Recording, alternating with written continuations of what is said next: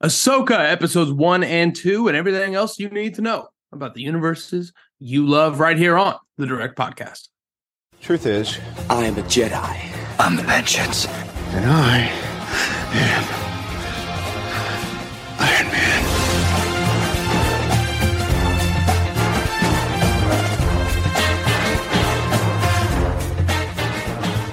Ladies and gentlemen, welcome back to another episode of the Direct Podcast. Everything you need to know about the universes you love. I am here, your host, the fandom historian, Matt Rimke, and I am joined by my friend, co-host, Atlantean, Colts fan, senior editor at thedirect.com, David Thompson. David, season 2, episode 48. I'm going to get chaotic.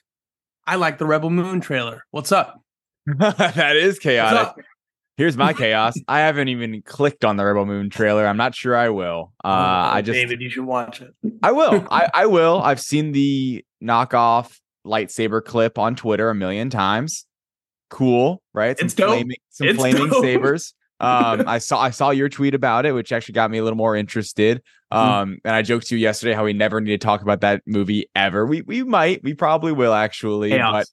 But just because there is something to it, there's an intrigue there, and it's so just kind of memeable, laughable how it is 2 parts. That was the other announcement I saw, a 2-part thing. But no, I haven't checked it out yet. Today I'm doing great, man. It's been a productive morning. Watched Hard Knocks this morning. I've been watching a lot of stuff. Obviously, finished up Rebels, watched Ahsoka last night, started the Florida Gator Netflix documentary on episode 2 of that. That's pretty good. And then, a lot of really bad people on that team. Yeah, it's like super interesting. We haven't gotten to Aaron Hernandez or anything. I'm not sure. I guess we will. You're not gonna. That's what I hear. Oh, really?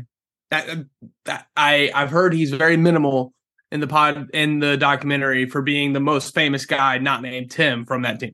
Yeah, and Tebow is a big part of it, but I will say it doesn't seem like it's going that direction. And I'm just starting, but it seems kind of focused on, it's not really a propaganda hit piece, but it's like kind of trying to almost put Urban Meyer, I would say, on a bit of a pedestal. Which is a bummer because he sucks. But I've had a theory for a long time. Sorry, I'm eating an apple. I've had a theory for a long time that Urban Meyer will die on a football field. He'll be the first man to refuse not to die on a football field. Are you a Gator fan? Kind of. Jasmine went there for school. I've been to several games. They go into the swamp Saturday Noon kickoff. It's a wild experience. It's so hot. The sun is beating down. It's 1,000,000 degrees. You've been up since 8. Having a good time. And it's just like, it's fun having that because I didn't go to an SEC school, but having that SEC experience. But I've always been pretty kind of adjacent in terms of rooting for or watching college football. I'm a big NFL guy. I'm not really a big college fan, but I've never had that connection to a team. So I'm kind of a Gator fan, but if someone I was with really liked the Noles, I wouldn't be just like pulling for the Gators for no reason. Sure. Let me tell you what we did over at the Mid-Atlantic Conference at Ball State University. We would do what you did, would get up early, get to the parking lot, start drinking, do the game, do the tailgate thing. And then when the game started, we just didn't go. We just kept doing the tailgate thing through the game. Yeah. Dangerous situation, week after week, usually on a Tuesday. That's the fun thing about the MAC, because we play on Tuesdays, baby. Who was the Florida Gators starting quarterback last year? I wonder. I believe his name is Tony Richardson. It's very exciting. Rebel Moon, like you said, part 1, part 2. You know what that makes it? What? A movie universe that we need to cover. You know what I mean? It's very exciting. No, we're excited today. It's a pretty straightforward episode. We got news. We have Ahsoka review, episodes 1 and 2. That will take up most of the episode. We're going to do it one big kind of fell swoop. We're not going to do 1 and then 2. It's one big thing. Very exciting. And hey, welcome back to Wednesdays. Anybody listening to the Direct Podcast now through at least Ahsoka, we will be reviewing every episode on Wednesday along with news. So this will now be our main episode moving forward. And then when a movie pops off, those will be our one-offs. It's very exciting times here at the Direct Podcast, but if we don't have anything else, I think we dive into it and talk to JJ about everything you need to know about the universes you love. That's slander. It is not. I resent that. Slander is spoken. In print, it's libel. All right. Everything you need to know, universes you love. It's been a little while, a little longer than usual since we've done the news. Obviously, Ahsoka is the biggest news of the week, but me and David each are bringing something to the table. David, what is going on in the universes we love right here, right now? Yeah, so this bit of news is free agency right now in terms of the DCU, and James Gunn is forming this team. We've got a few characters already there for Superman Legacy, and, the great thing about James Gunn as an executive is that he's very open and public and talks a lot to fans or just audience members on, I think Threads is normally right now his biggest form of communication. He's kind of moved away from Twitter and X, it seems like. So he's on Threads a lot. So honestly, I don't really hop on there much. The only time I pretty much ever go on Threads is to look at James Gunn's replies. One of those replies recently was talking about basically, is he going to move any of the Guardians actors over the DCEU, or the DCU, I should say. So here's a quote. James Gunn recently stated, "There are reasons I wouldn't want either," talking about Chris Pratt and Palm Clementif. So those that were in Guardians of the Galaxy, talking about those two. "There are reasons I wouldn't want either of those actors to play themselves in the DCU!" Exclamation point, emphatically. And in my opinion, this was a little bit underreported a little bit. To me, this is a bit of a confirmation he has set plans for those two actors in the DCU, because why else would he say this? The question was basically asking, I think the person on Threads was like, adding James Gunn, asking, hey, would it be possible that like they play themselves in a Peacekeeper or Peacemaker season 2? And he responded with that, saying like, no, that's not the case because there are these possible plans.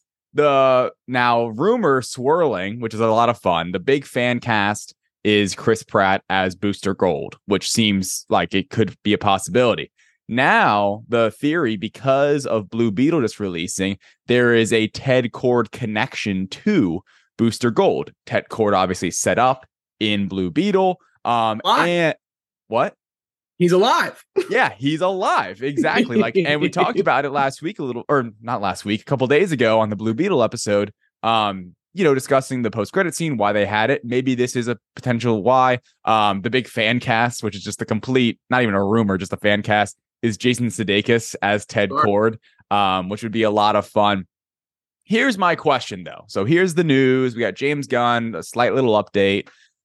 Do you think James Gunn should recycle Guardians of the Galaxy actors? Should he bring on Chris Pratt? Should he bring on Palm Clementif, right? Like, should he be reusing these actors in the DCU? Or does that take away from the new universe? We already have it in a very small scale with Nathan Fillion, who's one of his guys, as Guy Gardner in Superman Legacy, one of the Green Lanterns. How do you feel about this? And are you pro or against? So pro, and it's so clear and obvious to anybody paying attention exactly how this is going to go. James Gunn, I don't think, would ever put these guys in a movie or show in a way that would distract from what the movie or show is going to do. A little Easter egg that some people might not even know is that Palm Clementif is already made a DC appearance in the Suicide Squad. Uncredited. She was just a dancer in that bar that they got drunk in before the Corto Maltese raid. And it's just a long shot on her being stunning as she is, because she's a mythical creature. And it's just there. They don't reference it. They don't mention it. It's nothing like that. Yeah. And Palm Clementif making a cameo for her buddy James Gunn. I love that. Daniela Melchior. Or, man, didn't she recently say that we're all Seder Day, Brock? Oh, are we? Melchior? I don't know. We say everyone's name wrong, so you can't really blame us, point the finger at us. Two white guys, ladies and gentlemen. She was in Guardians 3. It didn't distract me at all. Obviously, Ratcatcher 2 is not the same thing as, Star-Lord. But I thought she was amazing in Guardians 3 in that small role she was given with Nathan Fillion as well. I think that they will be a part of the DCU in the perfect way. If that's in a leading role, I think it's going to be fit to their strengths. If it's in a cameo role, I can almost guarantee it won't take away from anything too much. People forget Sylvester Stallone is in every single Guardians movie. Yep. Like, that's an insane thing to think about, and it doesn't take away from it. As far as Chris Pratt playing Booster Gold, I love it as a fan cast because it's just the most stereotypical fan cast, right? You played Marvel's version of Booster Gold already. Do your thing. Be the goofy superhero that doesn't take it too seriously. That's what Booster Gold is. There's only one person who listens to this podcast, I think, that might get this reference. His name is Jake Safford. He has been a day one since day one. Great Twitter follow. Check out Jake Safford. Jake, if you're listening, people will remember that Pat McAfee was recently fan cast as Booster Gold 2 or 3 years ago when he was trying to get into the movie business. So just keep a lookout for Disney's new leading man maybe getting in there and playing Booster Gold. But no, I definitely leading man. Right. Yeah, I definitely think that every single Guardians actor will have some sort of cameo appearance in the DCU. It could be as something as big as what Nathan Fillion got in Guardians 3. It could be a leading role. It could be a cameo like Pete Davidson got in Guardians 3, where he was wearing a mask and you didn't see him one time. You know what I mean? And so I think James Gunn does this well. I think he makes it fun. And I love it. And more Chris Pratt, the better is what I say. I'm rewatching Parks and Rec for the first time in a long time.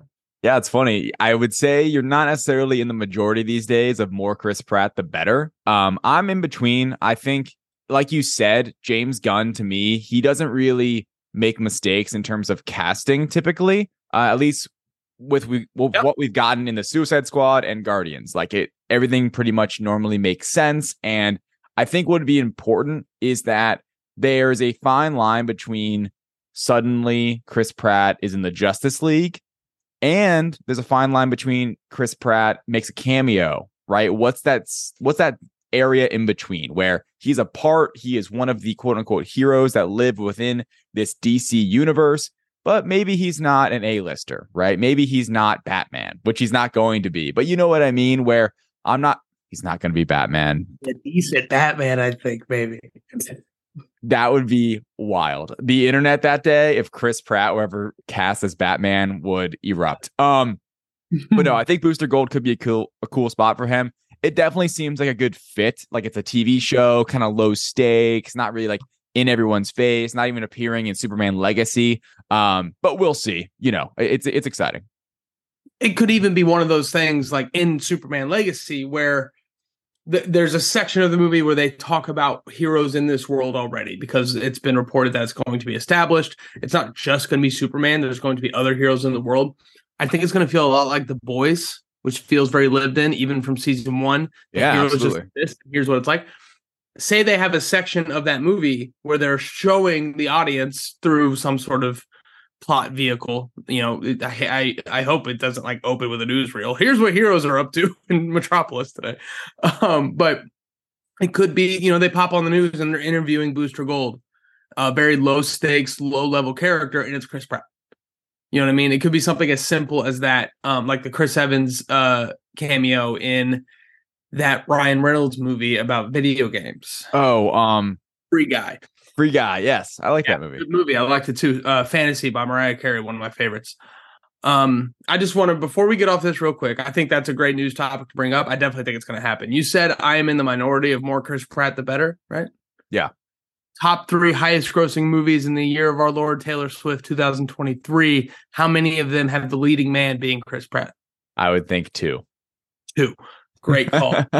2. I'm not saying that that's wrong. I am not necessarily saying that it is Chris Pratt that's selling those tickets to go see Mario, though.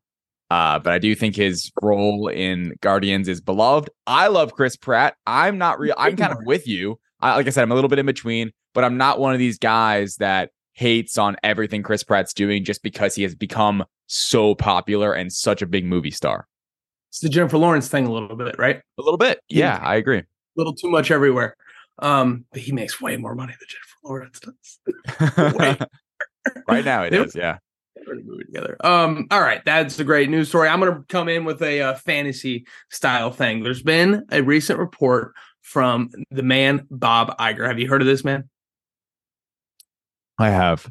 You have. He's the He's the boss. I hit that right when you were taking a drink. That's my bad. You know what It's I mean? okay. I was It happens. The app earlier, we're just consuming things right this morning. 100%. I got my fruit and my Celsius, both sides of the scale. Bob Iger recently in a report has reiterated something that has been more clear than anything else since his return to Disney, in that when it comes to MCU movies, moving forward with Bob Iger back at the helm, they will put the majority of their resources, time, and attention into quality over quantity with MCU films. And this has been a conversation we've been having as a community for a little over a year now, I would say. Is there too much superhero fatigue? Yada.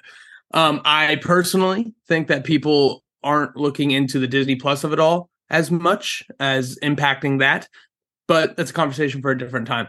He has made it clear that we are going to only put out movies that they think are up to the gold standard of the MCU and not the standard of the comic book genre overall, right? So in my opinion, that means with all of these reported projects coming for the MCU, Phase 5, the rest of Phase 5 and Phase 6 and so on, that at some point, I don't know if it's Captain America, I don't know if it's Deadpool 3, it's going to probably be the first time we notice it, I guess, will be a movie that's not yet in pre-production. There's going to be a switch where they only focus on movies that are going to live up to that level, and anything that doesn't, it's not going to get a priority in the movie roster for the MCU. So I think a change might be coming. So David, what I want to do today is a keep, trade, cut. If you're familiar with this in fantasy football terms, we're going to pick a movie. I have 3 movies in pre-production for the MCU that have either been reported to be begun, a script is written, some appearances have been made, or there's reports that it's happening, right? 3 movies upcoming in the MCU, and we're going to keep one of them and just keep it the way it is as a movie coming out in Phase 6, let's say. Cut one of them, something you would be okay with losing from the roster altogether, and then trade one of them. And this is something where we're going to pick one of these movies we would rather see in a Disney Plus format, or what I think is their most underutilized tool, the special presentation on Disney Plus. Absolutely. So keep, trade, cut these 3 movies in pre-production. You ready? Blade, Armor Wars, and another movie that's been in the news lately, Thor 5. Yeah. Coming off of the Eternity and Valhalla post-credit scenes in Thor 4, Love and Thunder. So Blade, Armor Wars, Thor 5. David, keep one the way it is, trade one to a Disney Plus series or special presentation, and then cut one from the roster altogether. Go. So I have one caveat where for Thor 5, I want to keep Thor 5. That's the one I think I'm going to keep. However, not with Taika, probably. Like if I could kind of envision a new direction, I would love to see a Logan-esque Thor story, right? Something where it's like a battered and bruised, a grounded Thor movie. Kind of going away from what they got into with Love and Thunder a little bit. And obviously like Ragnarok set up Love and Thunder. Love and Thunder to me, they got a little too jokey. Chris Hemsworth has already talked about that. I don't think it's as bad as some people think the movie was. Like there is some good heart in there. But I think Thor 5, I would keep as a movie and obviously make some adjustments. Blade is going to be the one that I am trading for a special presentation, actually. I think Blade could be well done. And this comes off the heels of Werewolf by Night, which I think was a wonderful MCU project, point blank. Movie, series, whatever. It was an awesome little short movie, about an hour-ish, and was just great. It was what James Gunn's talking about. He wants to do with DC in terms of each project should have a unique tone and vision.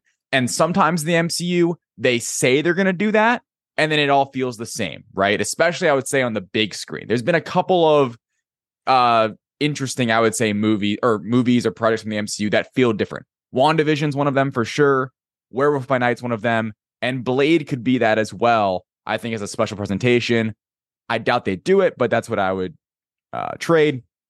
And then Armor Wars I'm cutting, which is so upsetting. And this would not have been my answer a month ago. But because of Secret Invasion, my expectations and my anticipation have gone down. Like they now have some they have a long road ahead of them to get me back in on Armor Wars because of what they did with Rhodey. I did not like the decisions they made in terms of him being a Skrull and how long he's been a Skrull. And obviously that's going to be, I would hope, dug into in Armor Wars, but that's not even the point of the movie, right? So I'm curious that movie's already been something that's gotten quote unquote traded from a series to a movie. Right. And now I'm just cutting it off the roster. Yeah. And I guess that's the kind of game you're playing if you cut Armor Wars, is that we don't get any sort of backup or resolution to that decision that we don't love. You know what I mean? It's just unfortunate that movie now has, it's weird to say baggage because we didn't know what the movie was going to be about, for sure anyway. Yeah. Right. But the direction it's going as far as what the plot is going to be seems to be about Rhodey being a Skrull, which is something that none of us really dug. So, I'm going to keep bringing these types of questions to the table week after week to get this, energy pumping a little bit. This one may have been a little too easy because my answer is exactly the same as yours. Yeah, I'm cutting Armor Wars. I'm keeping Thor 5. I now that you say it out loud, I guess I kind of have the same idea of maybe not Taika this time, but I do feel like maybe he, I don't know. Taika's been just weird lately. He's reining him in a little bit, Go back to the Jojo Rabbit days. That movie is so good. I know, but that is like a so Taika thing through and through. Yes. And I just don't think that Ragnarok is as Taika as that, which is what makes it special, because it's a just right amount of Taika, because I think we saw what raw, uncut Taika is in Love and Thunder, and it did get in the way from time to time in that movie, I think. Yeah, especially and I with think, the hammer stuff. Well, with Ragnarok, you're working in such a special spot in the MCU before Infinity War. Like, you were given such a perfect spot with a blueprint. Love and Thunder, no blueprint, no notes, just do whatever you want pretty much. Right. And like you said, that's what we got. I do think that something a little grittier would be fun for Hemsworth. But, I at the same time, I think his comedy is kind of what makes Thor the character he is right now. He does have, outside of Downey, I think he's got the best comedic chops of that core group of Avengers. Save maybe for Jeremy Renner here or there. Underrated, funny guy. Jeremy Renner, by the way. If you've never seen the movie Tag, it's fantastic. So, I'm cutting Armor Wars. I'm keeping Thor 5, maybe with a new tone direction. And then, Blade to a special presentation. I think it makes all the sense in the world with how the MCU has used special presentations so far. We've only gotten 2.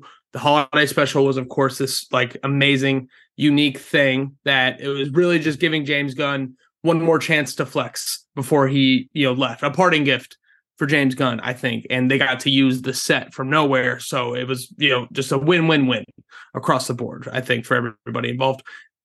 Werewolf by Night, I think, is so underrated. And I think we just forget how awesome it was and how special it was at the time. It's weird. It's unique. And I think that the Midnight Suns corner, the supernatural corner of the MCU, there's such a opportunity to use special presentations to set that up. We've got Moon Knight. We've got the werewolf. I think moving forward, I take werewolf over Moon Knight any day. And I think moving forward, these other supernatural characters in the MCU, keep using special presentations to bring them in, get them on the board, then bring them together for a series or a movie. And I just really think that is a great vehicle for that. Mahershala Ali just seems like maybe too big of a name for a 1 hour special on Disney Plus, which, is unfortunate, I think, for my dream idea. But if Mahershala was down to make that happen, I think it could be really special, and I think it would work really well. And also, it could kind of become its own little blueprint for another series of characters that we're hoping get introduced slowly before coming together in a more team-up event. Maybe they're mutants. I don't know, David. I'm just spitballing here. Man, X-Men special presentations would be everything for me. Yeah. I would love it so much. Keep trade cut. We are both keeping Thor 5. We are both trading Blade into a special presentation, and we are cutting Don Cheadle's Armor Wars. Shout out to big fan of the show, Andrew Haley on Twitter for inspiring this idea. Very fun stuff. Please, everybody listening, if you care, send in your ideas, send in questions you might have, things you want us to talk about here on the show. We're always down to do That, David, that has been everything you need to know about the universes you love. Let's dive one level deeper into a universe that we both love dearly. The Star Wars universe. The universe in a galaxy far, far away. And then another galaxy far, far away. Ladies and gentlemen, Ahsoka. Episodes 1 and 2. The Force? The Force is what gives the Jedi his power. It's an energy field created by all living things. It surrounds us and penetrates us. It binds the galaxy together. Ladies and gentlemen, welcome in and welcome on and welcome to the Ahsoka review series here on the Direct Podcast. Every week, we will be reviewing, breaking down, picking winners, losers, and top plays for each episode of Ahsoka, the long-awaited Rebels Season 5 live-action addition to the Star Wars universe. I'm here. David's here. You know that. Duh. Right? And another duh, I guess. You know, anybody who pays attention knows who we're having on for this podcast. He's our Star Wars correspondent since day one, the biggest lover of Star Wars animation that I know personally, and somebody that I'm very excited to talk to about the show. Ladies and gentlemen, you know him, you love him, the Reckless Rebel himself, Jack Hughes. Jack, how we living? Oh, man, I'm doing so good. It's been a whirlwind of the past couple of days, but we're here. I mean, Matt, first time I was on this podcast was from Mando Season 2, Episode 3 with Bo-Katan. Couldn't come on for the Ahsoka episode, but then, of course, the finale. And here we are, like 3 years later, and this show is out. We're doing the Star Wars Rebels thing, the Ahsoka thing. It's kind of surreal, but I'm just so happy to be here. Thanks for having me on. Absolutely. David, if you've never listened to it, you got to check out our Mando Season 2 finale review. It's hanging in the rafters, one of the best episodes we've ever done here. I think all three of us cried. Yeah, I think me, Jack, and Liam all cried doing it. It was awesome. Yeah. God, what an episode of television. What that was happened to amazing. I'll never forget watching that, honestly, that episode. Oh, dude, especially you, a Luke fan, like, you know, the way you are, just fucking. Wait, are you a Luke guy? I am a Luke guy, but I am mainly an Anakin guy. Anakin / Vader. Ahsoka's built for you. How much did you love Rebels? Let's start there. David, you finished Rebels. How was it? It was great. I could go into great detail, but it was definitely better than I was even expecting. Even with all the hype, there was, you know, you hear the hype, you hear this and that, you see the animation. I'm like, I don't love that. But then you actually watch it. Season 1's good, but season 2, man, season 2 is what got me wrapped in. By the time you're wrapping up season 2 and it's that finale, like I was basically riding the high of the show until the end at that point. Like the end of season 2 is just some of my favorite Star Wars. Same with the end of season 4 in many ways, but I will say, like, it did live up to expectations. It's one of the best Star Wars projects. It was better than I thought in the sense of there are some shitty episodes that are just like filler and Disney XD, but there's not that many, and it really doesn't drag the series down at all. Like, it actually still feels relatively tight, being just the 4 seasons, now kind of a 5th in live action. But with that being said, it was great. Like, the hype was real, and I'm happy to be on the train now and have all that knowledge too, because it's just wonderful character development throughout that entire series. Like, you get really attached to the crew, which is really cool, more than you do, I think, in many ways in other Star Wars projects. And I feel like in many ways that's definitely Dave Filoni's best work at Star Wars, and hopefully he gets back to that place. Absolutely. Jack, I'm sorry, but Clone Wars can get fucked. Rebels is where it's at. Like, I agree with you. No, Rebels is better than Clone Wars for sure, I would say. Which Absolutely. is, I think, crazy. It's a tighter show. Might have better highs. Sure. I don't know about that. There's a little shaky on that one. It's fair, man. The highs of Rebels are nuts to me. You're right. I was like, I mean, I literally like super focused, like tears in my eyes, like holy shit. I mean, I don't want to get into crazy spoilers, but just like certain Jedi doing certain things and certain Season later 4, episode seasons. 10. Yeah, I mean, just people behind doors, people getting haircuts, people getting haircuts. You know, who's your favorite Rebel? Without spoiling too much about Ahsoka 1 and 2, obviously. I'm still going with I'm going with my guy Zeb, dude. I'm just going with it because he's not the best character. I just love Zeb every time it's on screen. Carabast. I just love it. He's a vibe. He is a vibe. Vibe and a half. Team player. Yeah, and he hates everybody. It's great. Ladies and gentlemen, we're here not to talk about Rebels. Kind of. A little bit. Rebels Season 5, Episodes 1 and 2, titled Ahsoka. Episodes 1 and 2. Episode 1, Master and Apprentice. Episode 2, Toil and Trouble. We're going to be doing this as like one big episode, not one and then two. It's like a little mini movie review. We're very excited about it. Your starting lineup for Ahsoka, Episodes 1 and 2. Rosario Dawson returns as Ahsoka Tano, Natasha Liu Bordizzo as Sabine Wren, Mary Elizabeth Winstead as Captain Hera Syndulla, Ray Stevenson, rest in peace, as Balon Skull, Ivan Sakno as Sheen Hati, and Diana Lee I even read it. Diana Lee Inosanto as Morgan Elizabeth from Mandalorian Season 2.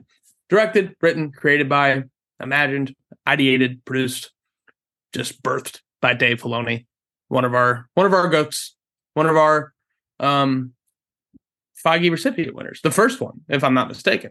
One of the first Feige recipient winners. That's your starting lineup. Let's get into the pregame thoughts. Jack, this is you. I mean, this is what we've been waiting for. This is the most Jack I've seen in my life. Congratulations. You've been at day one. You've converted so many people, including, me, who was very hesitant, David, who was even more hesitant than I was. Here it is. Finally, Ahsoka, Rebels Season 5. What are your overall spoiler-free thoughts? Oh, I've been preaching the gospel of Ahsoka Tano. And here we are. Look, I really, really liked it. I don't normally do like scores for episodes or anything. I kind of like grades a little bit more, but like this is, in my opinion, the prototypical 4 out of 5 stars, or 4 out of 5 Bad Batchers if this was Reckless Rebellion. It's not necessarily going to blow your mind just yet, but it lays such a rich foundation with which they can build. And I mean, the show itself is already building from the foundation that is Rebels, and we keep calling it Rebels Season 5, and in many ways it is. And as a whole it is. But the tone is drastically different. From Rebels, from Mandalorian, it's very much its own thing. It kind of reminds me of Friday Night Lights when Coach Taylor has to start coaching East Dillon in Season 4. And it's just kind of like, it's still the show you love. It's the characters you love, but it's a different time. People are at a different place. And for those that don't know, Rebels Season 4 ends just before Rogue One. Ahsoka takes place roughly 11 years after that. So there's a bunch we don't know about what these characters have gone through in that time. And I saw some reactions, actually one from Liam Crowley, former co-host of this show, where he said in a vacuum, it's just kind of boring and it's void of energy and emotion. And honestly, I kind of get it. Especially if you haven't watched Rebels, you might not feel as much of the stakes and especially the emotion or weight behind some of the scenes. But even if you have, there isn't necessarily an exciting time for our characters. Everyone's going through something, and plus this is a serious threat that they're facing. So it kind of caught me off guard in that way. But overall, I enjoyed the episodes a ton. The music, the casting, the acting, the world building, it's all great. And I love seeing this in live action. But I think most importantly, I'm just excited to see where it goes from here. Yeah, it's a great foundation for sure. David, if you don't mind, I want to jump in and go off a point that Jack made. And I feel comfortable saying this. Liam's one of my best friends, a great friend of mine. I feel like I understand Liam's brain more than anybody else in this little community that we have. I was so surprised to see Liam say that, because what Liam usually loves about shows and movies, I thought was so present here. And that is every punch having an emotion, setting up a story to support action as opposed to the other way around, the intensity behind movement and stuff like that. I was really shocked to see a lot of people say that it was slow and boring when there's a lot of really good action in these 2 episodes. Yes, there is a lot of character setup and dialogue between people, so people who are uninitiated can understand the dynamics of these characters. I get that. If you're not a Rebels fan, if you're not a Star Wars fan, I can see this being a little droll, because it is a lot of just very spoon-feedy. Here's who these people are. Here's the relationships. But for Rebels fans, for animation fans in general, this is it, man. I am stunned. I am absolutely stunned that this did not happen so much sooner. because, animation aside, weird timeline stuff aside, and, all the different things, Ahsoka Tano is the best Jedi character since Luke Skywalker. I think if you include every Jedi we've met in the Star Wars universe, and the fact that she is just now getting her own project, obviously she's had a live action debut a handful of times in The Mandalorian and Boba Fett, but this is just such a good representation of why she is the shit.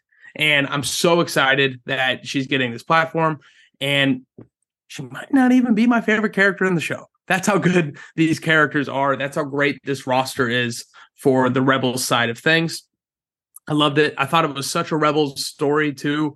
There's a thing. We got to go talk to the person. We go to the person, but they're up to something that maybe we don't know. We have to solve a little mystery within the mystery, and all these different things that are just so classic Rebels that they made it work in live action. Huge fan. I'm excited for more of the things I loved. I'm excited to kind of settle into the character dynamic so we don't have to have a conversation about everybody's past every other scene, which is, I think, the thing that maybe stumbled people up a little bit. But you got to do that when you're introducing characters that have all this history. You have to catch people up somehow, right? And I think that's why they dropped 2 episodes at once, if I'm being honest. And I think it's very prevalent here. Very excited about this show. I think it's got so much potential to just keep skyrocketing forward. And I think we might just be at the tip of the iceberg here in episodes 1 and 2. 8 episodes, right? Why am I always forgetting this? 8 for this one. Yeah, 8 episodes. Come on, guys. We're in for a great ride. I'm very excited for the next couple months of Ahsoka. David, a newly initiated Rebel lover, Ahsoka. Overall thoughts? Go. To me, this is more cool than it is well made. It's more good than it is great so far. Ahsoka episodes 1 and 2 feels like a lot of a setup, and I understand some of the pacing issues. I had some of them as well. I'm sitting there watching the first episode, and I'm like, hold on a second. We got 2 of these to go through tonight. But overall, really enjoyed it. I think I'll save some of my thoughts for spoilers, obviously, on the both positive and negative side. I think some of the casting is phenomenal, which is, I think, a huge, massive deal, especially for someone who just watched Rebels and got to know and love these characters as they are, how they look, how they act, how they speak, all these things. And then it changes, right? They are these adjustments in live action, because this is Rebels season 5. Like, to me, a surprise while watching Rebels was how little Ahsoka was in it. And that's what was crazy while watching Rebels. Like, this is going to be more like Ahsoka's show. Obviously, it's titled Ahsoka, but all these characters coming up from Rebels are kind of just supporting and making it, this weird combination of what we got going on current day Star Wars. So for me, it's really cool. They're laying the groundwork for what could be an awesome next 6-episode run, but I wouldn't be singing its praises right now necessarily, just because they still have a lot of, I think, work to do and story to tell that could make this whole thing awesome. And that's not a bad place to be. Secret Invasion, our latest Disney Plus series that we all watched, in my opinion, best episode by a fucking mile is the beginning episode 1. Awesome episode. And everything, generally speaking, goes to shit afterwards. And they do not land the plane. They make poor creative decisions, in my opinion. Ahsoka, I feel like, is building up to what could be a well-made, well-paced, awesome story throughout. The Secret Invasion button for David Thompson is real. It's very real. I see it in your face. See it in your eyes. It's exciting. That's a great range of overall thoughts, I think. And it's very exciting. Let's dive into it a little further. Let's hop into it. Who are we going to? Michael Keaton. Spoilers. Now you want to get nuts? Come on. Let's get nuts. All right, we're going to get into it. We're going to hop into winners and losers. But first, I have a spoiler question that I need clarified before I know how I feel about the episode. Jack, I'm going to go to you. Sir. That last scene where Sabine gets the armor on, touches the painting exactly like she does in the show, and Ahsoka shows up in her robe exactly like she does in the show, going to get Ezra exactly like they did in the show. Is that just a recreation of that scene? Are these 2 episodes set in between the time gap of the Rebels finale? Yep, it absolutely is. Dude. Really? Oh shit! I didn't put that together. Yeah, it's the Rebels epilogue. Well, the thing was, is like, so we had the Rebels epilogue in 2018, and we knew it took place after Return of the Jedi because of the way they kind of explained things. But when Ahsoka showed up in Mando, we were kind of like, so how does this like tie into that ending that we saw? And Dave was like, not everything in Star Wars is chronological. Just remember that. And so, of course, the Mando episode that we got of her and Book of Boba Fett takes place before that Rebels epilogue. Everything we've gotten from Star Wars on Disney Plus so far, outside of Andor, and I guess Obi-Wan, damn it, all the Mandoverse stuff. Mm-hmm. We already saw the conclusion of it in the Rebels epilogue, and we just saw it pick up right there. Now we go forward.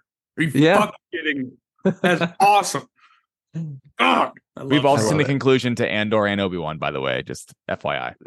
Amazing point by you, David. Incredible point by you.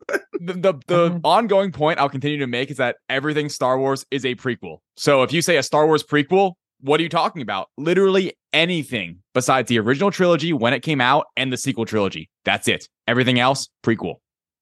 Ray Skywalker enters the chat. We're gonna go to winners and losers. Coin toss. I'm gonna take myself out of it. Heads or tails? Jack, since you're the away team here, to see who goes first. Heads or tails with the coin toss? Go. Go heads, baby. It's always heads. It's never not been heads. Jack Hughes, you're going to kick us off. Then David, then me. Jack, your number one overall winner for Ahsoka episodes 1 and 2. So Matt kind of mentioned this before we started recording.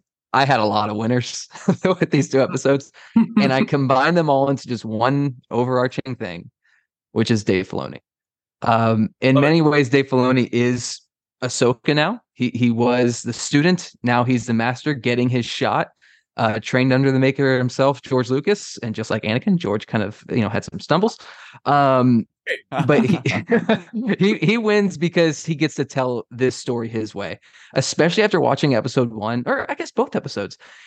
Like, I'm shocked that Kathy or someone didn't go in there, and maybe they did say like, "Hey, Dave, this is like kind of it's very deliberate, it's very methodical. Like maybe we like kind of amp it up just a little bit." And it's like, no, like this is Dave Filoni through and through. Kleinfeld mentioned this last night when we recorded our Reckless Rebels reaction. The writing feels the same writing you would get from Rebels. It's straight out of a cartoon, and I understand if that doesn't work for everyone. But man, I loved it. It also feels very George Lucas. There were times when I felt like I was watching the prequel movies, but in a good way. And certain edits too, and whatever else, just like the way it's constructed, just feels very George Lucas. And most of the time, not always, but most of the time, this series is really good at show, not tell. And a lot of that just comes with the script. The performances, of course, help with that as well. But it's just like little things in the dialogue or little subtle looks, or Sabine going into Ahsoka's ship and seeing her old bunk and just kind of reflecting on that with all the little loth cats like scratched into the wall. And I feel like this is where you feel the deliberate pacing, but I felt like it worked in that way, and they stayed away from exposition and over explaining everything that happened in Rebels and all that. They let the show speak for itself, and Dave let the show speak for itself. And just overall, I love the direction he's taking.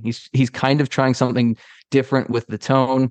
I enjoy the story outline he's taking for the characters, especially Ahsoka. She is the lead character, but also kind of not. But the idea that she's now struggling to be a master herself, and if only there's like a flashback we could get of her with a different master and his struggles with her. I mean, just saying, Anakin Skywalker. But perhaps the greatest thing Filoni did in these episodes was, I feel like no one does better than him. And I tweeted this out the other day. He can conceptualize and introduce a crazy, weird, mystical element of the Force and just leaves it there for you to theorize about. Like he doesn't get into explaining things in a crazy manner, just like go into all these details, which can get boring. He just throws it out there, and it's like, here you go. Here's this weird Jedi, or not Jedi temple, Dathomir, which is a Dathomir temple. Here's some, Purgles are floating above. Ooh, and here's these ruins that we have no idea what they are, and from this other galaxy. It's just like, he just throws them out there, and you just do with it what you will, but he's always keeping it grounded in the characters that we care about. And that's what leads to the overall investment. So I just think he did an incredible job writing this show so far and directing the first episode. And I can't wait to see what he does with episode 5, which he's also directing. I did not know that. I thought he was directing all of them.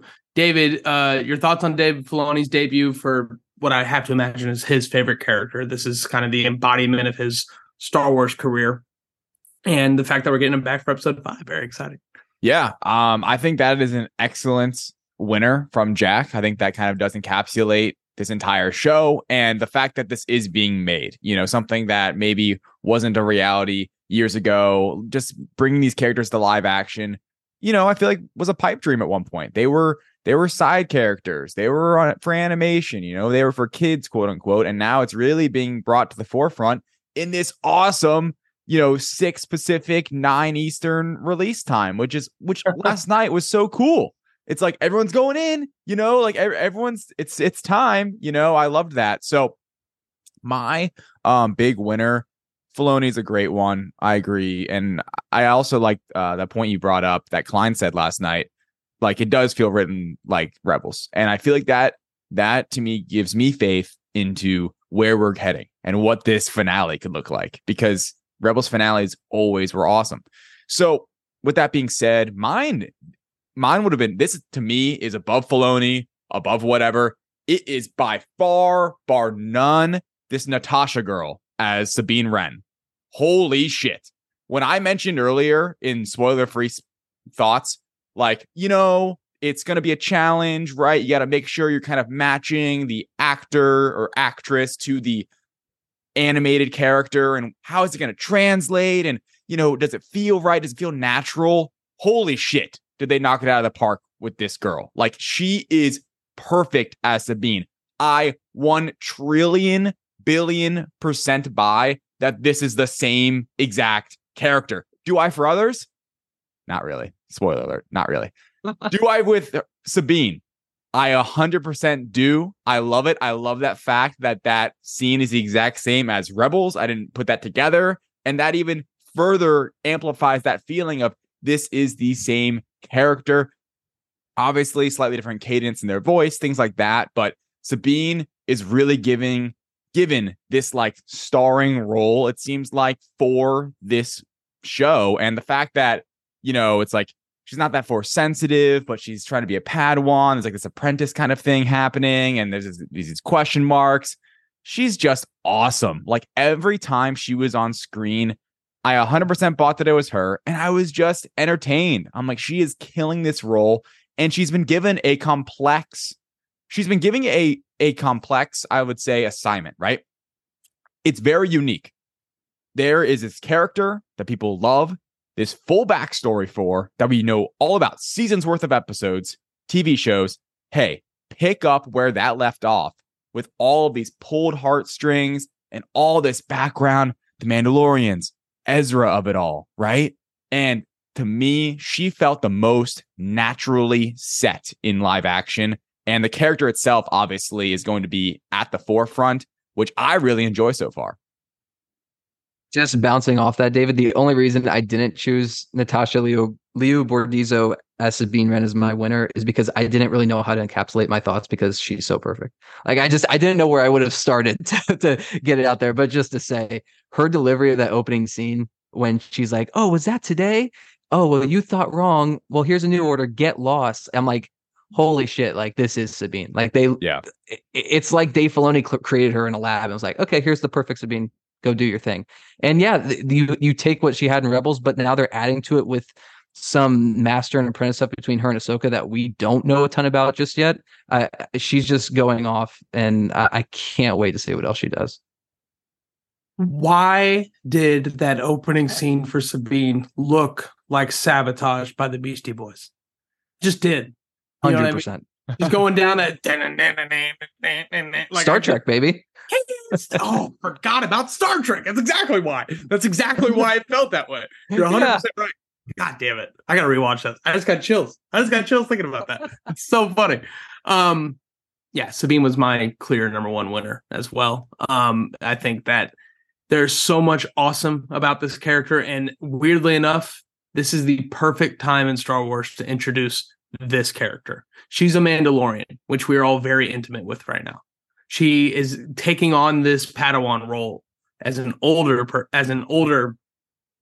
person, whatever. She's not a kid. She's taking on a Padawan role. Sound familiar? Her mentor is everyone's favorite character.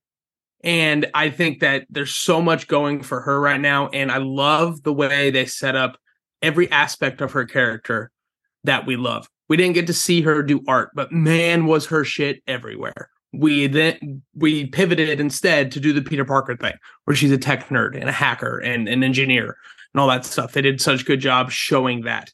They showed her badassness with that back and forth with the pilot, which also shout out to those two pilot actors.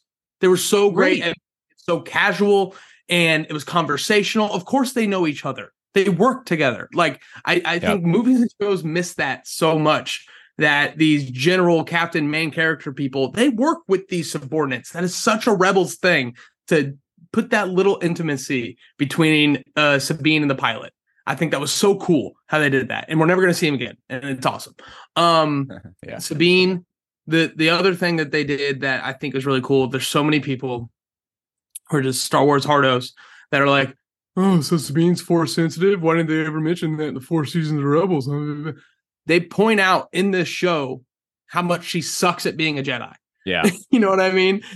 What's the droid's name? Is he in Rebels? Did I miss him? He's in Clone Wars. Clone Wars. Okay. I knew I recognized him. He mentions a bunch of being from the prequels, basically, like that era. Yeah, he would take he was the droid that would take the younglings to go get their kyber crystals. That's what he did. Him Badass. And the actor who played Jar Jar Binks. Wasn't he also a youngling trainer? I'm just making it. He was a youngling trainer, not kyber crystals, but yeah. That's definitely they did that little Disney show like on their YouTube channel or whatever. Where the bottom line is they couldn't protect him. Fair enough. But I think that them calling that out and just putting that on there, I think is such an awesome She-Hulk thing, where they speak to the audience before the audience has a chance to speak. But we also got to remember, she is a Darksaber wielder. She is a royalty Mandalorian. She's got all the training necessary to be a Jedi. The Force stuff is what she's working on. Who better to help her work on that than the best gray Jedi of all time, Ahsoka Tano? It's perfect. And I think that she was perfect, and I loved every second of it. She was also my number one winner. I feel like David took a shot at somebody earlier, and I'm upset about it. Let's do it. Let's go there. I'm mad you guys didn't pick Ahsoka, because I want to pick Ahsoka here. So quick honorable mention, Ahsoka's just perfect. Rosario Dawson, We've talked in nauseam about how perfect this character is in animation and live action. Rosario Dawson's doing a great job. So we'll save Ahsoka for maybe the Ahsoka episode when it comes down the line, right? Are you talking shit about my girl Harrison Dula? Captain Harrison Dula? General Matt. General now. I'm sorry. General Harrison Dula, because I thought she was great. I thought she was awesome. She's one of my favorite characters in the show. I love her commitment to badassness. She's a motherly figure, but also just such the leader of the team every single step of the way. And they have one romantic scene in Rebels with Hera and Kanan, and it hits like a fucking ton of bricks. And I thought that Mary Elizabeth Winstead did a great job bringing that vibe. She's definitely not the forefront of these episodes. She is a supporting character. She's a mentor character to both Ahsoka and Sabine, I feel like, throughout this thing. And I think she just played her supporting role so well. And it's her asking the plot questions. It's her asking the exploration questions. And she has a badassness to it. Would you like me to make this a little bit more of a formal review? I don't think you have clearance for that. Want to bet? Like the confidence that Hera has, we've seen her journey and seen her get to this point. The fact that she has this confidence is so earned to people who know, and I think she's crushing it. So my winner is going to be Harrison Dula. Yeah, I think that's a good pick. I think she's well done overall. I wouldn't say as like a perfect fit, maybe like a perfect transition, let's say, as Natasha now playing Sabine. That is 1-to-1.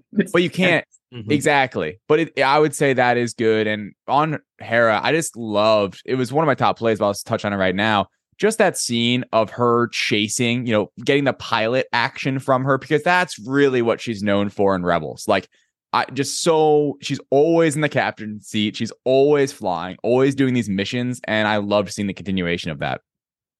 She's the mother we all need. 100%. Like, I need her in my life. I mean, even some of these lines, I'm like, I needed to hear. But also, I agree that it isn't a 1-for-1 interpretation. There are moments where I'm like, okay, that feels a little different. There are moments where I'm like, okay, that's perfect. And I think they can get away with that because it has been 11 years. She's been through the full war against the Empire. She's been without Kanan now. Oh, spoiler alert, for 11 years. And it's kind of just, I mentioned it on the top. It's like a lot of these characters are at a different point in their lives. And I can feel more of a general in her now rather than just this mother of this fun crew of rebels. I think part of it too is that Mary Elizabeth Winstead is a very recognizable face for me, you know, and sure. That's like not a bad thing, huh? Where is she from? I don't know, a whole Scott bunch. Pilgrim, Birds of Prey. She Sky is High. Sky High is what comes to mind, but is she the crossbow chick in Birds of Prey? Yeah. I love her in that. Oh my god, I'm so happy. Yeah, no, she's just a recognizable face for me. I guess it's like it's not a negative. It's just it's where you are transitioning from animation to live action. There's a little element of that where it's like, okay, I like recognize you as the actress, not necessarily as Hera immediately. Absolutely. And we're not gonna do the, do we have a crush on Hera or not thing. You can go to Reckless Rebellion and hear all your Hera crush talk, but just want to point out how good Jennifer Connelly looked at Boba Fett, right? Like, she looks fantastic in Boba Fett. And I just think that needs to be recognized more often. Let's move on to losers. So our winners are Dave Filoni, Sabine Wren, Hera Syndulla, with the honorable mention being Ahsoka. We could probably put Ahsoka down every week if we really wanted to. Let's save it for a week where it really hits. Let's move on to losers. Jack, your number one loser from episodes 1 and 2, something you wish was done differently, more of, less of, etc. Yeah, my loser is Morgan Elsbeth. And kind of Shin Hati, the apprentice of Baylan Skoll, but more so Morgan. I thought that she spoiled this. The actress spoiled this, like back when Mando season 2 came out, on an Instagram comment saying that her character was like from Dathomir and was a witch. She took the comment down, of course. But I like that poll. It's a deep cut. But she's just too much of a standard basic villain for my liking. Too much. We did this last night on Reckless Rebels, but I'm evil. Right. Like, I'm gonna say every line I speak is good. Yeah, exactly. Literally a witch. What do you expect her to do? I don't know. Just bring a little bit. I don't know. Bring more layers to it or something. Because she has a good line of like, "I'm a survivor," and I didn't really feel like the actress brought a performance that really showed that. Whereas there's a different villain, which we'll get to in top plays, where I'm like, that person has layers, and I can feel them with every line he speaks. So yeah, I wish we got a little bit more. There's still a chance that she can redeem herself, but right now she was kind of a letdown for me. Yeah, to me, like you said, super flat. I think the villains in general, it's not my loser here, because I think there's, besides her, I agree, like the mustache twirlingness of it all, there's a lot of potential, I would say, with the, master and apprentice on the dark side, it seems like, in this show. But her kind of being that vessel to get to Dathomir, to do the whole map thing, which was awesome, by the way. Mm-hmm. We might talk about that a little bit more later. Her being that character, that kind of bridge character, because she was in The Mandalorian. We've already seen her interact with Ahsoka. There already is this mission in place to find Thrawn and thereby hopefully find Ezra. It all makes sense, but she's just a flat character in the mix of it all, I would say. I will just put some support on this character and kind of the villain characters in general in a utilitarian kind of way, in that they are the exploration for a lot of the plot of these first 2 episodes, because we have so much going on with Ahsoka, Sabine, and Hera, with their past, their character dynamics. Like I said, catching people who haven't watched Rebels up to how these characters are feeling about each other, which is such an important part of this universe with these characters specifically. And if they didn't do that, it wouldn't have benefited the rest of the show. And now that we're all caught up, I think it's going to. So using the villains to do the exploration stuff, this galaxy to galaxy thing, this big whatever they're making, it's Star Wars, whatever. But, all of that stuff coming from the villains, I do think gives them at least something interesting to, if not talk about. and I think that helps a lot. I do wish the performances were maybe a little more engaging, but these are also Sith-ass people, which we don't get a lot of engagement from those characters a lot of the time, unless like Master Inquisitor or a Kylo Ren, but that's more angry than engaging. I will say I do appreciate her being from Mando season 2, the Beskar Spear lady. I think that is a very cool piece to bring back in a very MCU kind of way. You know what I mean? It's very Ulysses Claw and Andy Serkis coming from Ultron into Black Panther. Same vibes for me, because I knew I recognized her. I thought I was Michelle Yeoh. I did. I knew I recognized for a second. Right. So right when they opened that door, she's got the bun up. Yeah. But I knew I recognized her, but it wasn't until she really got going a little bit that I realized, oh, that's the woman from Mando 2 tying this all together. So I do appreciate the universe utility of them and her. David, your big loser coming out of 1 and 2. Yeah, so my main big loser, I'm gonna cheat a little bit because I know the second one is not on anyone's list, and that's my hot take of the week. But my first one, I'll keep quick. It is the Rebels' reliance for this show. As someone who just watched Rebels, awesome, great, yippee-ki-yay! This is awesome. If I had not seen Rebels, if I was still David, hater of animation, who had never seen Rebels, I do not know how I would have felt about these first 2 episodes. I don't think I would have liked it, honestly. I do not think I would be into this show right now if I had not seen Rebels. And I think there might be people out there who haven't seen Rebels who feel the same way. That's my first point. My second is my hot take of this entire show right now that I have to make sure I share in the pod before we move on to top plays. Should Rosario Dawson be Ahsoka Tano? That is my big hot take. I am not sure. It was cool in The Mandalorian and the Book of Boba Fett when she appeared in cameo roles. Cool. Ahsoka's here. Amazing. Awesome. It doesn't matter her acting in those moments. Now that it is the Ahsoka show, I think she was maybe getting schooled in some scenes from an acting standpoint and from a translation standpoint. Now, it could be the way it's written. Very kind of cold, very kind of arms crossed, doing the action stunts. Anyone can do action. Doing the action stunts, not a ton of emotion shown. Now that's part of the show. That's where we're at right now. We haven't pulled back those layers, right? It's like Shrek. We know an onion has layers and we're all onions. We're on that outer core with Ahsoka right now. We've seen them pulled back in animation before, but we have not yet in live action. And I am not sure Rosario Dawson is up for the task. And I am kind of worried about our leading actress here, just a tad. Because in this episode, the actress specifically didn't give much for me. So I'm kind of looking out for it. Okay, so there's a lot there. There's a lot of nuance there. I mean, that's a hot thing. That's a genuine hot. That's a big one. I'm going to start with your first point just real quick. I agree with you. I feel like when it comes to plot, if you haven't watched Rebels, you're going to be okay, because I think they do a good job throughout the episodes of like explaining what is going on, generally speaking. But when it comes to, I mentioned it in the beginning with general thoughts, when it comes to like emotion, maybe stakes and that kind of investment, I do understand the reliance on Rebels. But going to the Rosario Dawson, yes, Matt. Especially with Ezra. With Ezra being the MacGuffin, the secondary MacGuffin to everything. If you don't get that, you will lose a lot of what makes all of us appreciate it.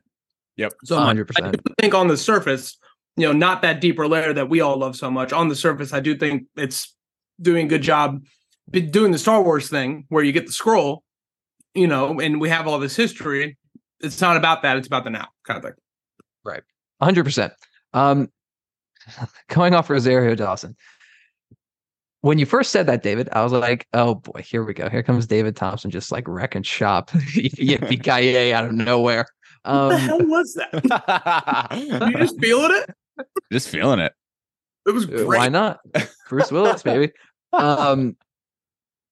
But when you start to explain yourself, I do get it, but I think it's just more so, I just think that's how the character is written right now. I agree with you. If this is like the most we get, Like if this Ahsoka is all we get in terms of being stoic, being very kind of cold, with like moments here and there where she's fighting and she gives like a slight smirk or something and a couple jokes here and there. If that's all we get and it stays that way throughout the entire 8 episodes, I will 100% agree with you. But I'd push the blame more so on Dave for that.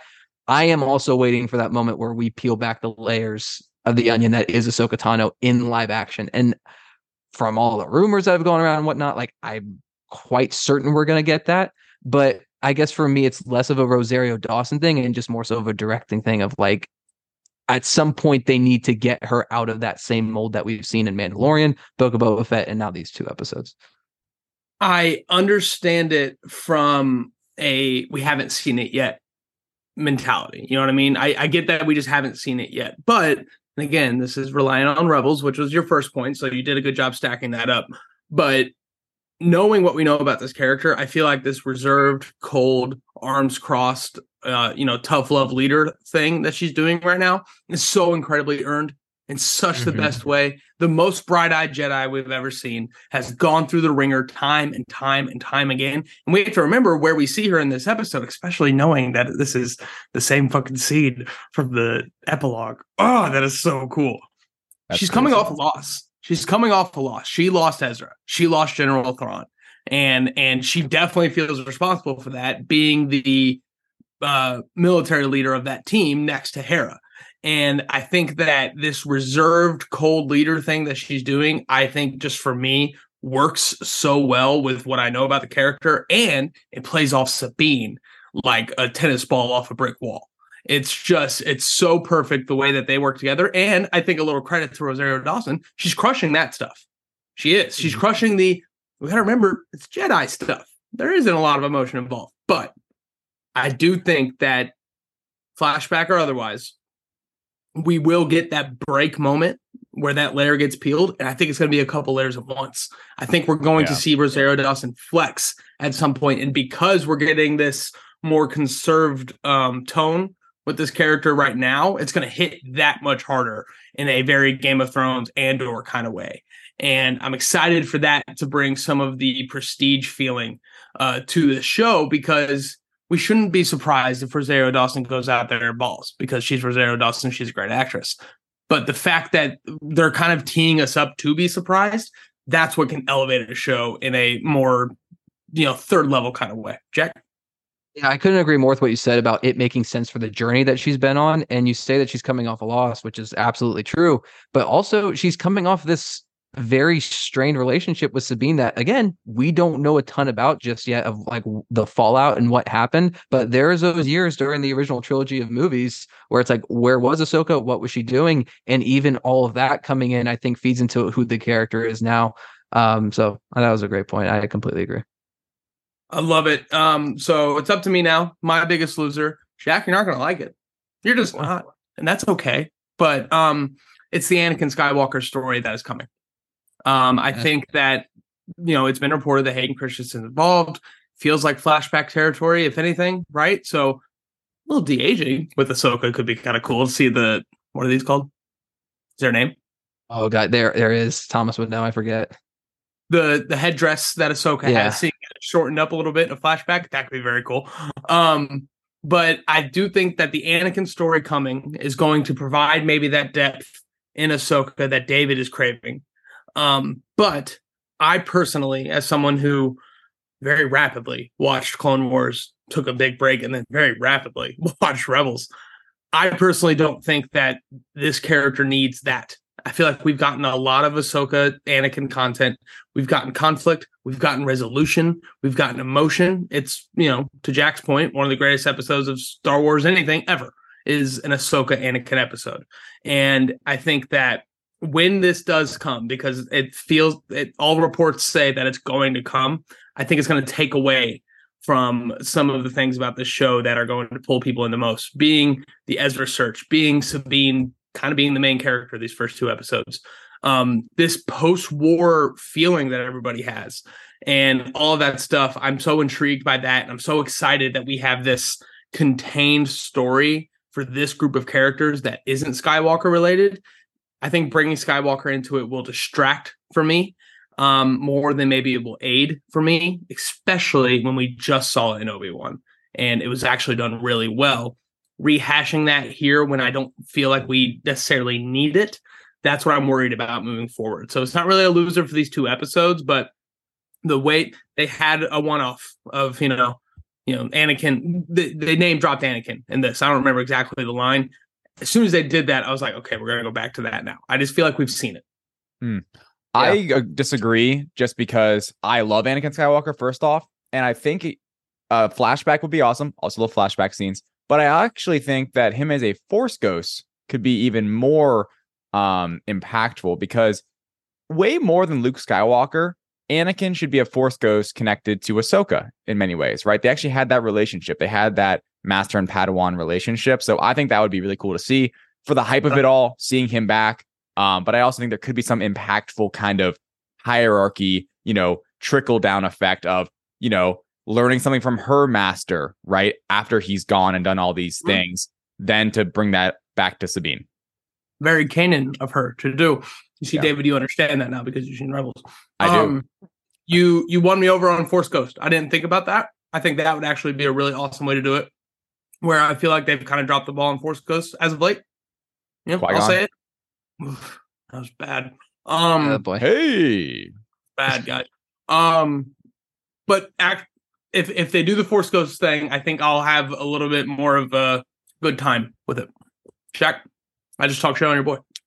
Yeah, I know, and screw you, Matt. I'm just kidding. I do kind of agree that it could take away. It for me, it's really all about execution. That's what David was bringing up. Like, it depends on how it's done. If it's a Force Ghost, if it is a flashback, honestly, we could get a whole bunch of stuff with Anakin with the way they do it. Oh boy, the Bacta tank makes a return. We kind of got a little like Bacta patch this week with Sabine, but yeah, I don't know.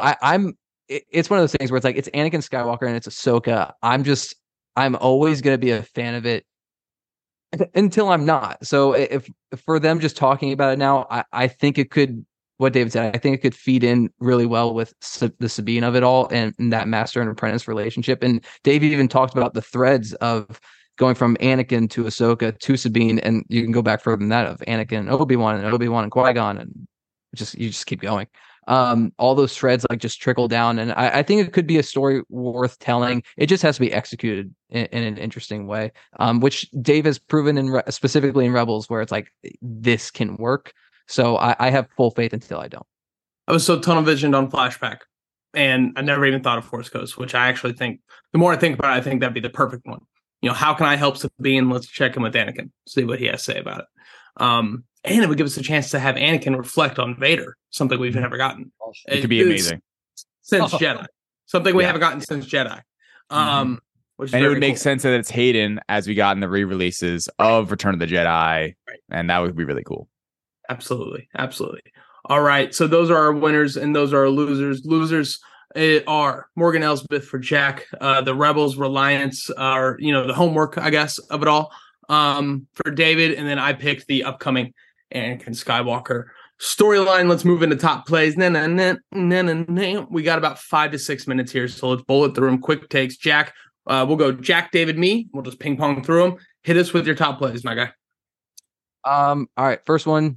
Ezra leaving a special message specifically for Sabine. He left one for the entire Ghost crew at the end of Rebels, but he left a specific one for her, and nothing crazily like new in there, but it was just like, oh man. I mean, Ezra, first time we're seeing him, I guess, in live action, technically, even though it's a hologram, but it was just like, oh, that's just when that moment it hit home for me, and I kind of popped out of my seat a little bit. Absolutely. I love the sister line. David. That was on my list, but number one for me is the opening crawl. I stood up. I'm like, let's fucking go. This is red Star text. Wars, red text. It's unique. It's its own, but it perfectly set the stage for the episode, what she's looking for. Very just well done Star Wars crawl. I would say it's up there because they just did such a great job describing where we are, where it's been. And that might help, just new time watchers, not Rebels fans, just get into it, right? Okay, got it. There's this Thrawn guy looking for. There's a map, very Star Wars, and then we just hit the ground running. Scrolls are usually reserved for Skywalker family members. Ahsoka's a Skywalker family member, and I think that's very cool. I'll say it. I'll say the one that I think we're all a little bit scared to say. Orange lightsabers, fucking awesome, and I think it's amazing. I think it's cool that they are mercenaries, or they seem to be mercenaries. And I know they're former Jedi, but maybe they're not necessarily Sith. And I think that the orange lightsaber visually opens that up a little bit. It's unique. It's cool. And I think it's a very awesome aesthetic moving forward. And the orange and white, I think, is going to play really well. The orange and green, one of my least favorite color combinations of all time. But I do think that played even in the brief lightsaber scene that we got there with a very raw Sabine Wren in the lightsaber fight. And the Darth Maul 2.0 and that Shin character. Yes, absolutely. Mm-hmm. She's stunning. She is stunning to look at. She is interesting. I am excited to get into that character because there is something there. Like Balin, I kind of get a better idea with, but with her, she's like a big mystery. Absolutely. Very pumpkin motif, it felt like. Jack, next top play. I'll save one for last. Ray Stevenson, the late great Ray Stevenson. Specifically his line at the end of episode 2, where he's like, "It'd be a shame to kill Ahsoka," and Morgan says "sentimental," and he goes "truth." And God, that line is so good. I just love Balin Skoll as a character so far. Yeah. There's a lot of history there. We're definitely going to learn more in the next episode, but those are the layers I'm talking about. And I don't know if that's him. I don't know if that's Dave necessarily, but I just shout out him. I don't know how much we'll get of him the rest of the season, but it's a shame we won't get any more afterward. Absolutely. R.I.P. and peace, Ray Stevenson. David. I had Sabine figuring out the map, her doing her artist thing, reworking it, figuring it out. I thought it was a really cool scene. I was super locked in while I was watching that one. Just her kind of manipulating it and just realizing, how this whole thing works. And that's just such a little like video game thing that I love to see in these kinds of projects. Good call on that. Is very Fallen Order, that puzzle. I didn't even think about that. Very good. David's favorite episode of Mando 3 was when we went to, I always forget the name, big city, Star Wars. Coruscant, where we go to Coruscant and we learn that the post-Empire reliance is very much letting old Empire shit fall through the cracks. The fact that we got more of that here, and it felt like a great continuation of what we got in Mando. I just think that was an awesome, again, another thread they're pulling from Mando, really tying this together for me in a big way. And it's those little things that tie it together that I really enjoyed. And that was just an awesome scene. Watching Hera and Ahsoka be alert from the jump. They were not confident in anything going in there, but they played it perfectly. They got it step by step, and they didn't jump the gun, but they made it work. And yeah, I just love the Republic ignorance that has continued from what we've already seen on Disney Plus. Jack. Maybe my favorite top play here, Chopper. Chopper is back. The murder bot is back. He goes, I hear the quotes. "Shoot them down, Hera. I can't just shoot them down. It would crash into the port city." He goes, "And that's bad?" Chopper's a dick. I don't care. He is a dick. That is a scary, I love him so scary bot. You guys not drafting R2D2 in that draft was bananas. That wasn't me. Jack? It was Agents of Phantom, I believe. Oh, that's my bad. I'm sorry. Wow. Calling us out for not drafting R2. I feel bad for commenting now. I feel bad for commenting. I thought that was you guys for some reason. Makes a lot of sense. I had to double take. Sorry. David. Yeah, it was another map one was just that expanded galaxy map that we got at the end of the second episode, and that second galaxy that Thrawn's at. Holy shit. That was so cool. I love that visual. And I think that was great storytelling, right? Just showing us, not necessarily telling us, kind of a little bit of both, but just looks so cool. Absolutely. My last top play, it's an action scene. I thought the lightsaber fights were really cool, but guys, when that Inquisitor chucks that lightsaber and it's coming back and she just hits him with the hook. Ahsoka's such a badass, dude. Yeah. She is such a badass. And let them have it. It's like, here you go. One of the most experienced Jedi we've ever seen in Star Wars, outside of the prequels, I would say. And her just being able to be like, just sidestep that blade coming back in the most casual way. Very cool. Anybody else have any more? I just had one really quick one, was the focus on lightsaber hilts. It felt very like let's go to Disney World and make a hilt and make a lightsaber, Fallen Order, great call, like video game. Just I loved that.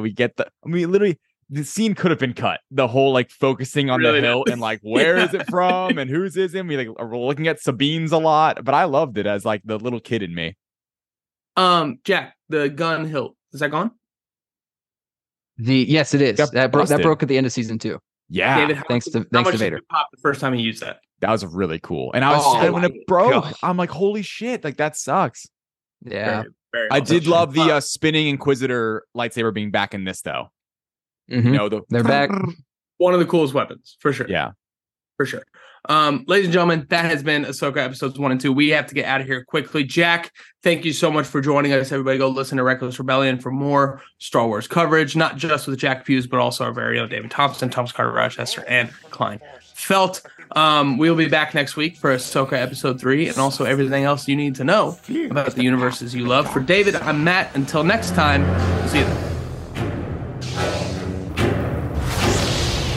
If you only knew the power of the dark side.